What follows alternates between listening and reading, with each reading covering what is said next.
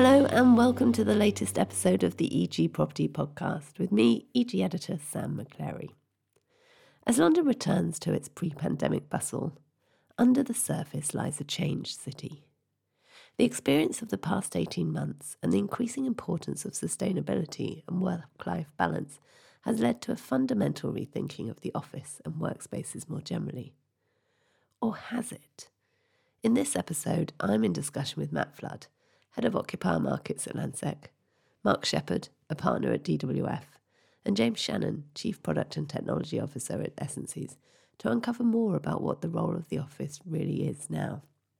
We ask what it is that is most important to occupiers and how technology and collaboration can ensure that London remains a resilient city. Listen in to find out.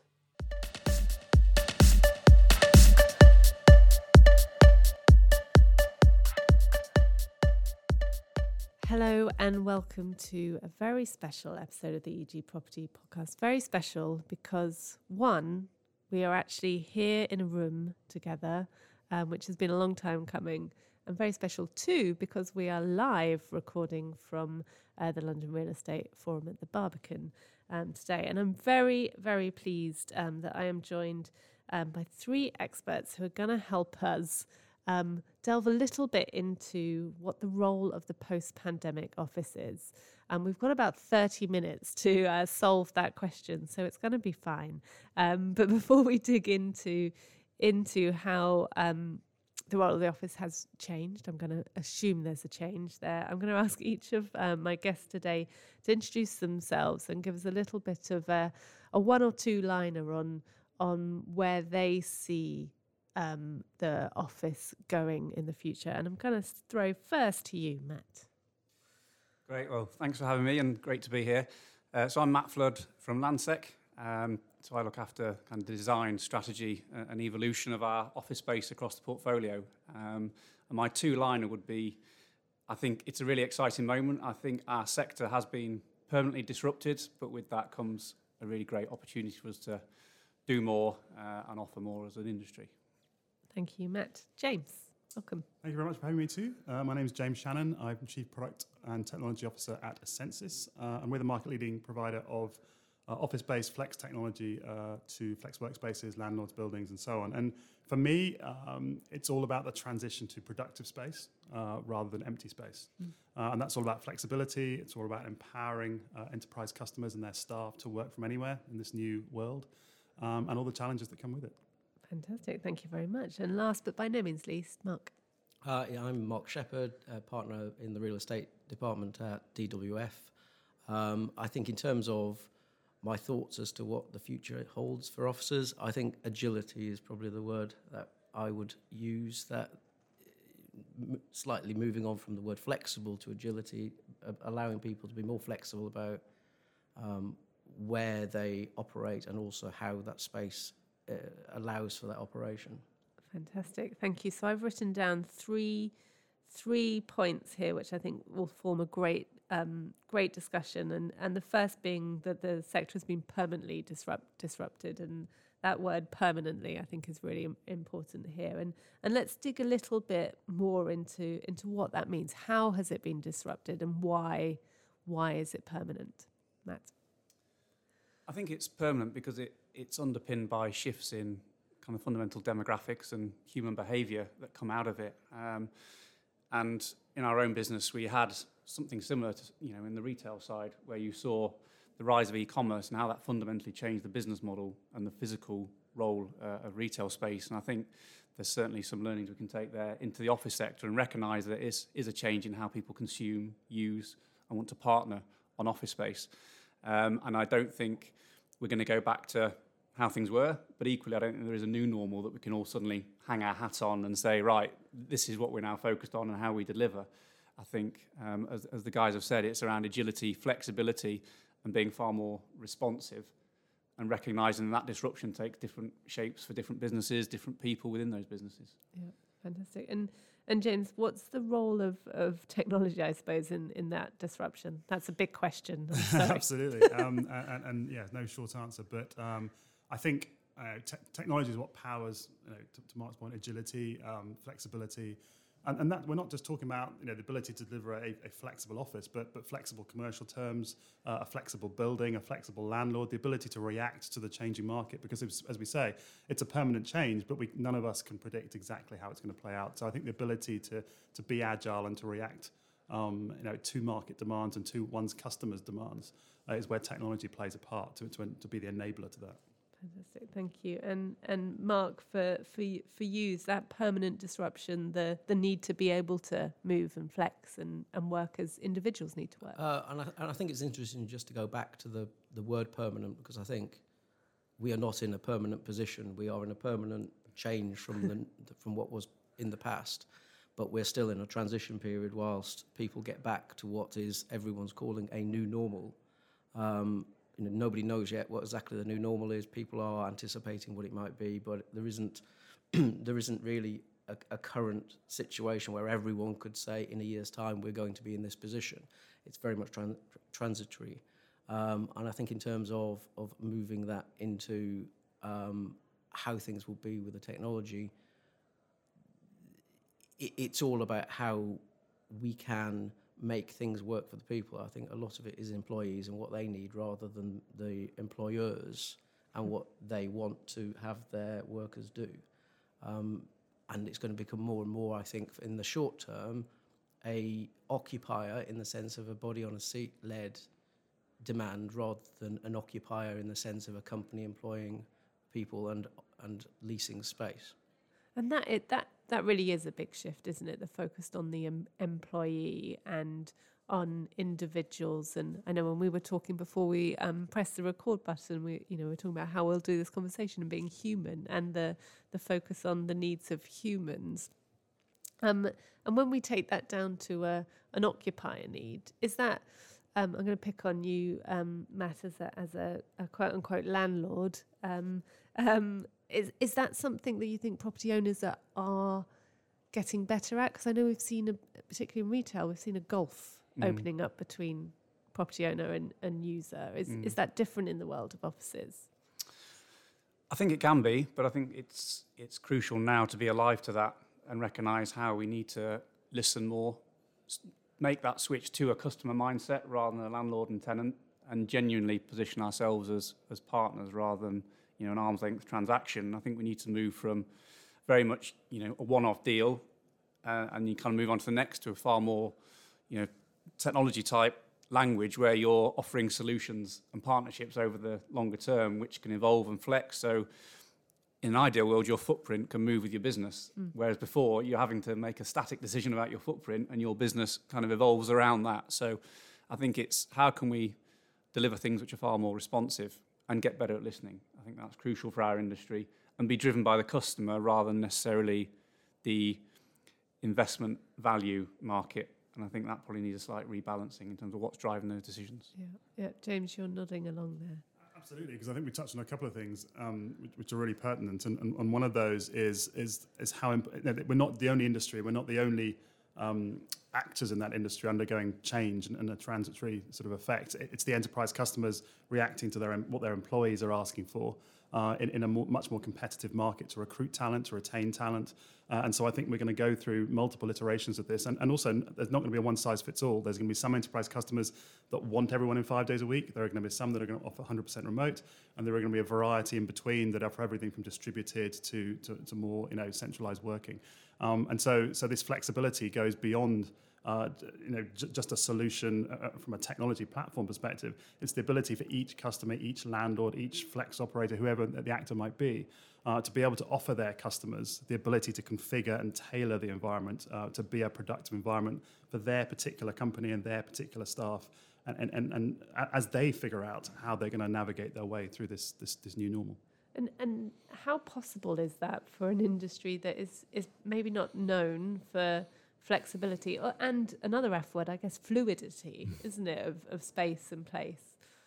I think there's a couple of factors that come out of that requirement for flexibility. Most occupying companies, most people who occupy a lot of space are currently looking at, obviously, their portfolio and whether it is going to be needed in the future. But because of historic nature of leasing, most people don't get an opportunity to simply say, well, in a year's time, we want to do something different. So there's going to have to be an engagement with landlords and providers of space. And whether that discussion is in 5 years' time, I'm able to exit my lease and therefore I will do if you don't do something, or whether that's a discussion from sensible landlords discussing now with their tenants, well, actually, we will be flexible. And I think there will be a flexibility from the providers of space, and a lot of that is probably going to be around, we'll probably come on to talk about innovation and technology, but a lot of it will be around the simple fact is now people are not working in the same way, whether they're in the office or whether they're at home. Everyone is now on Teams calls, whereas before the pandemic, I don't think I had a single Teams call, and if you had a video conference, you went to a particular meeting room in your office space, and now everyone, you can't have a telephone conversation. And so the requirement on adaptation of space to cater for that is something that will clearly need to be addressed, but landlords will naturally, because they'll have to be self-interested enough to attract people going forward. And it may be that there's less office space now and more collaboration space, but also it's a factor of it needs to not necessarily be one-on-one collaborative space. You need more individual breakout space, for example, where people can go and have their Teams calls in a private space where you can have a proper Teams call. Yeah. Matt, you're nodding.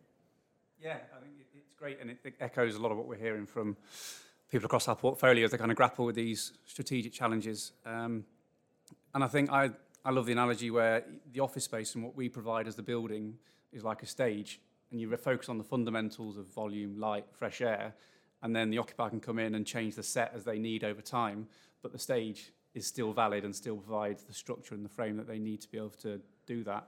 So I think that's the physical flexibility. And then the commercial flexibility, I think, comes through, as you said, around lease flexibility, around different products. So whether it's a flexible office providing, within the building. So we've launched Myo because we want to be a single supplier. So people can come to us, they can take a long-term lease. They can then have that flex and pressure valve to grow and use more meanwhile space. So I think it's trying to combine that physical and commercial flexibility. And I think that means you will then be able to convince people to make those long-term investments still, because I think there still will be people wanting to make those statements and secure a long-term HQ that reflects their brand and the talent agenda, but they just need to address the flexibility in a different way and have the means to do that.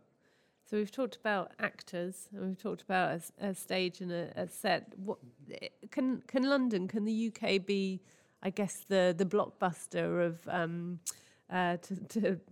to try and squeeze as much as we can out of that analogy, to be the blockbuster when it comes to, really showcasing that it can create places that are serving the occupier, that are being flexible, and I'm sure in a second we're going to get on to are being sustainable.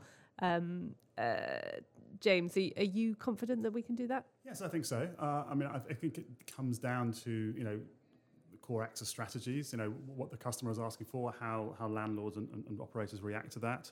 I think we're going to see a much more hybrid world going forward of as we talked about, HQ space still being a part of that, but probably not the whole picture.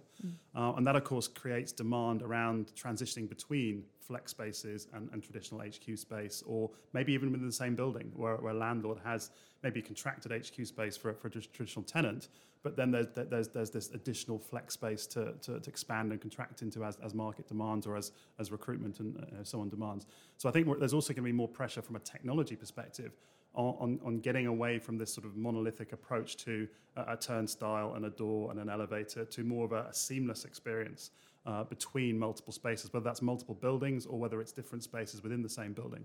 Because I think expectations are rising rapidly in terms of what a productive space looks like. And that's all about being able to move within the space, interact with the space, and interact with the technology in a very productive way that doesn't get in the way of my day to get things done. Because I think when people are coming into cities now, there has to be a reason to come into the city now. It's not just to come and sit at a desk. It has to be to collaborate or to meet or to get some extra value out of that. And we have to create the spaces and the experiences and the seamless transitions between spaces that enable that. And how accessible is that to every business that's operating across London, every building that is still standing across London? Because is this something that is open to everyone? Can everyone make an office a collaborative space? I think so. I mean, it's always easier for a green field than obviously an established space that's already had investment and so on. But there's always things you can do. I mean, as we've seen already, spaces are already being transformed from traditional office and meeting room and video conference room spaces to allowing more mixed mode. Even in our office, we see a lot of people on Zoom and Teams now, that either one-on-one or hybrid, some remote, some local. So the pressure on space and flexible and collaborative space is growing rapidly, and everyone has to react to that. Otherwise, people won't come in to collaborate. And let's move on to another occupier need that I know we're all hearing a lot about at the moment, which is around the E, S, and the G, and I guess predominantly the E, environmental sustainability, if we want still the S. How important is that going to be in the role of offices as we come out of this pandemic and hopefully come out of it in a better, more positive way? I think inevitably before the pandemic, probably that was the major driving point for the nature of what was happening with office space, what was happening with development generally. And I think coming out of the pandemic, it has been taken over by obviously the need to adapt generally, but in the back of everyone's minds there is going to have to be changes to the nature of how we work and how we go about preserving the environment.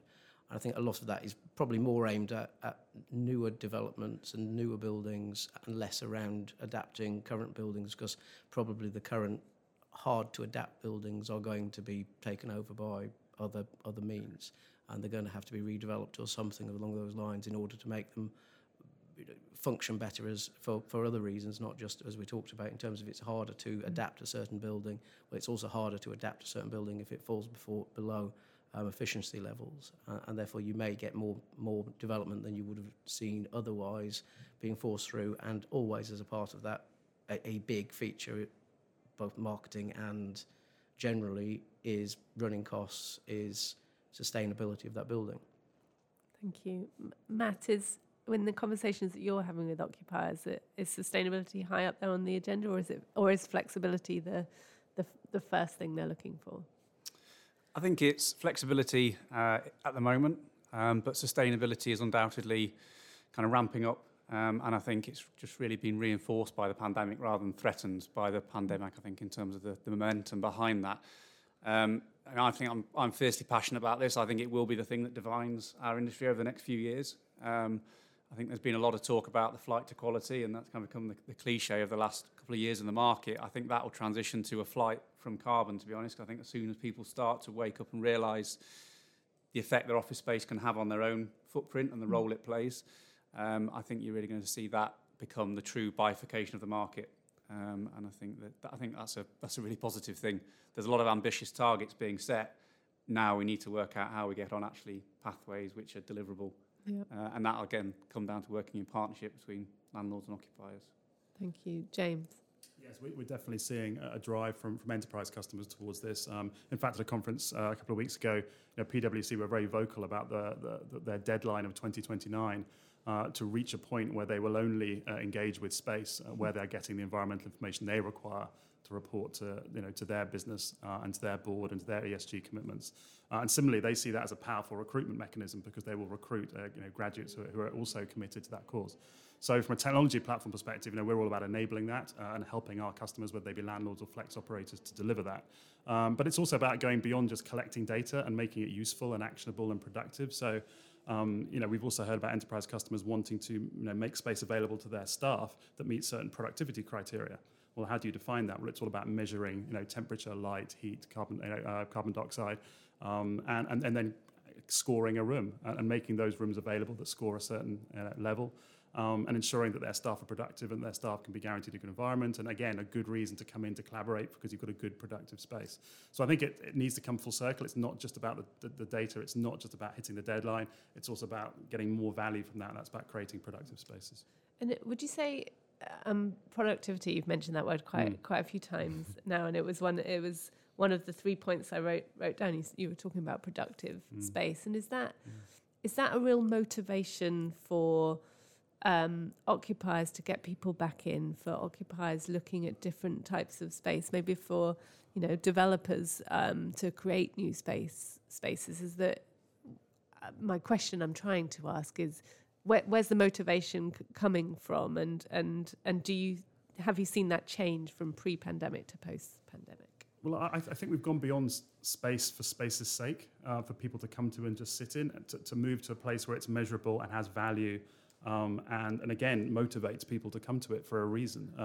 And that's about being productive. I think we've definitely seen a shift between just the default option being to lease an office and sit in it, to, well, why do we need an office, and where do we need an office, and what type of office do we need, and what services and facilities and technology do we need to provide to our staff to allow them to be productive, which in turn makes us as a company more productive. Yeah. Mark? I agree as well. And I think the big factor, I think, is whilst we're always talking about how much flexibility people want to not have to come into the office so many days a week, people want to come into the office. There is a big driver from both sides, which is the employer wants the employee to be productive, however best that is served. Now, 2 years ago, you would ask a lot of people, is it productive to allow someone to work from home? And they would say, oh, you just can't do the job like they can in the office. And that argument, to some extent, has been absolutely blown out of the water by the fact that for the last 2 years, everyone has been doing exactly that. But at the same time, there are certain elements of the job, the collaborative approach, whereas Teams is very, very good and is much better than the alternative, actually there's nothing more productive than getting people in a room together and having the discussion face-to-face. Add to that the socialism of the socialising of doing that. Add to that the fact that a lot of industries operate on the junior people who are coming into the office are actually learning from the more senior people. There is still all sorts of drivers as to why the people should be physically located in an office, and it may be that over time that becomes the balance again tips more towards that side than working from home 50% or whatever it might be. Thank you, Matt. Yeah, I agree. I think productivity is the holy grail we're all trying to prove and be able to articulate and demonstrate. I think one really interesting nuance which I saw, I think it was Microsoft earlier in the week, released something. They'd done a survey of their staff around the world. I think it was 20 or 30,000 people, so a sizable sample. And their high-level conclusion was that productivity was fine working in a hybrid fashion, and you're able to maintain productivity, but it was the innovation that suffered. And that's what was driving their push to try and get people to adopt a hybrid and come back into the office to foster that innovation. So that was quite interesting seeing them kind of distill it between productivity and innovation.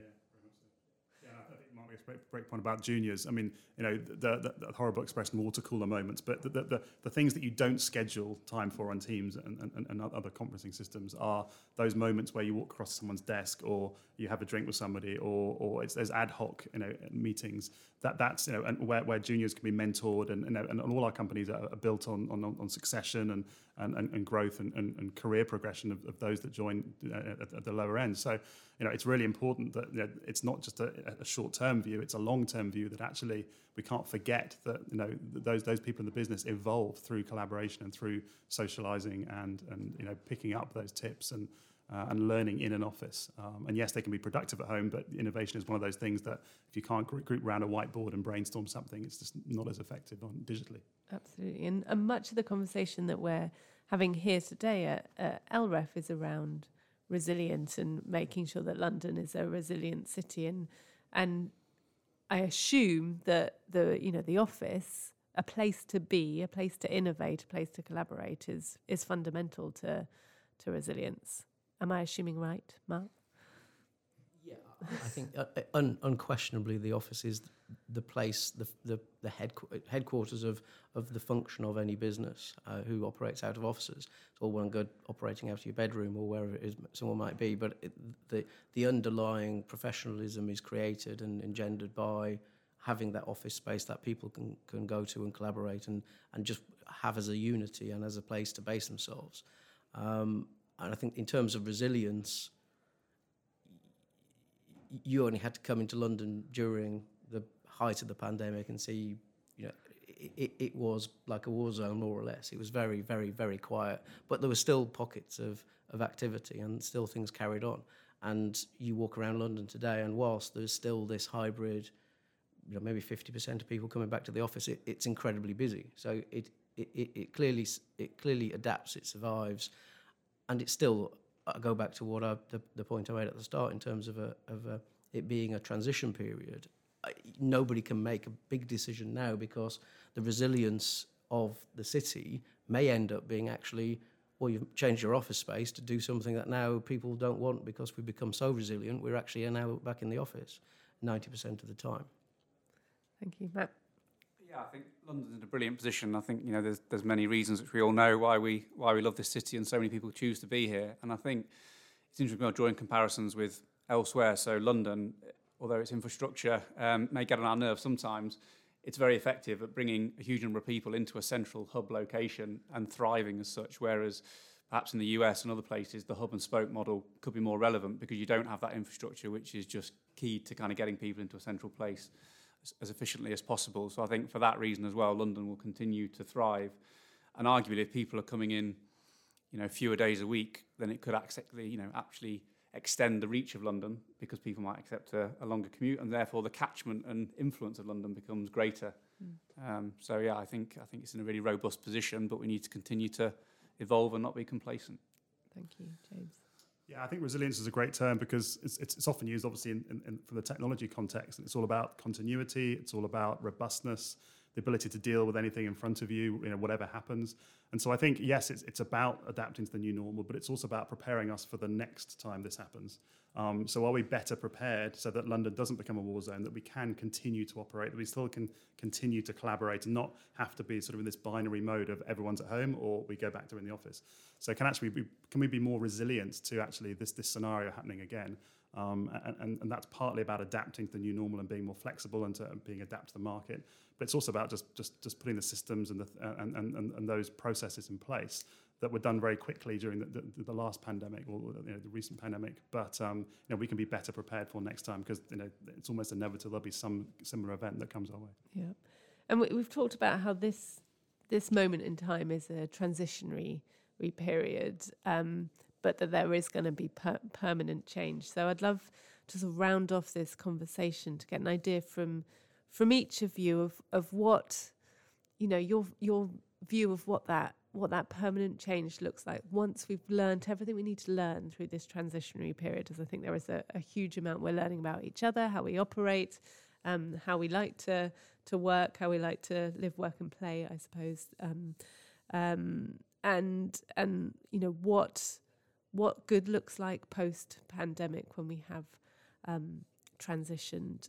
Mark, I'm going to start with you on that one. Well, I suppose you can go back to whenever every industry is probably having internal discussions, having surveys, doing as to asking their employees, what does good look like? What would you want to do? Be in the office, never be in the office 5 days a week. I think everyone is coming out with, we would like just everyone to be flexible, and we would like 3, 2, whatever it might be, a number of days a week in the office, a number of days a week being allowed to be at home, and I think that will become the norm and will become the normal situation for employers, subject obviously to certain people have to be in the office and therefore they'll be outliers. But I think the end result is inevitably going to be employers acknowledging that the productivity is equal or better by having people in the office, but as long as people are still coming in, allowing them to be at home as well, to be flexible with their daily needs.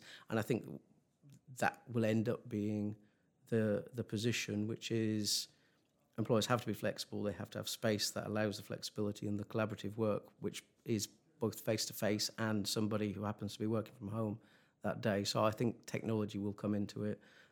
Nature of the change of the space, meeting room will probably become more collaborative space in the sense of almost futuristic, where people are on screens, and it's a mixture of people on screens and people on in person. Fantastic, thank you, Matt. I think looking forward, the places that are going to thrive and really kind of define it, I think, are going to be either places, buildings, or spaces that offer choice and enable choice. And that's at a business level and a personal level. And I think that's going to be key, because that's what people are going to want, more autonomy. And this isn't just in a work context, this is over their own lifestyle, their balance, where they choose to be, live, work, travel. So I think it's those places that can really provide a compelling experience and enable that choice are the ones that are going to really thrive. Thank you very much. James, the final word. Yes, I'd agree. Flexibility and choice are the key words. We've seen during pandemic and post-pandemic, big companies be very vocal about what their new policy is. It's going to change. They're going to react to their staff. They're going to react to the environment. So no, there is no one answer for the future. It's all about being able to offer our customers flexibility, the ability to react to the market, react to their demands that, that the market's putting on them, and react to the next possible pandemic. So flexibility, choice, and the ability to configure an environment and the guardrails and the policies for an enterprise customer that they can run their business how they feel they and their staff can be most productive, most innovative, whether that's a blend of in and out of the office. But flexibility and choice. And at no point has anyone in this discussion talked about the office being dead, which is very clearly not the case. The office has a lot of life left in it yet, as long as we are flexible and give people choice and are agile and are serving all of the needs, which I think makes for quite an exciting real estate world. Thank you so much for joining us on this EG Property Podcast, Matt, James and Mark.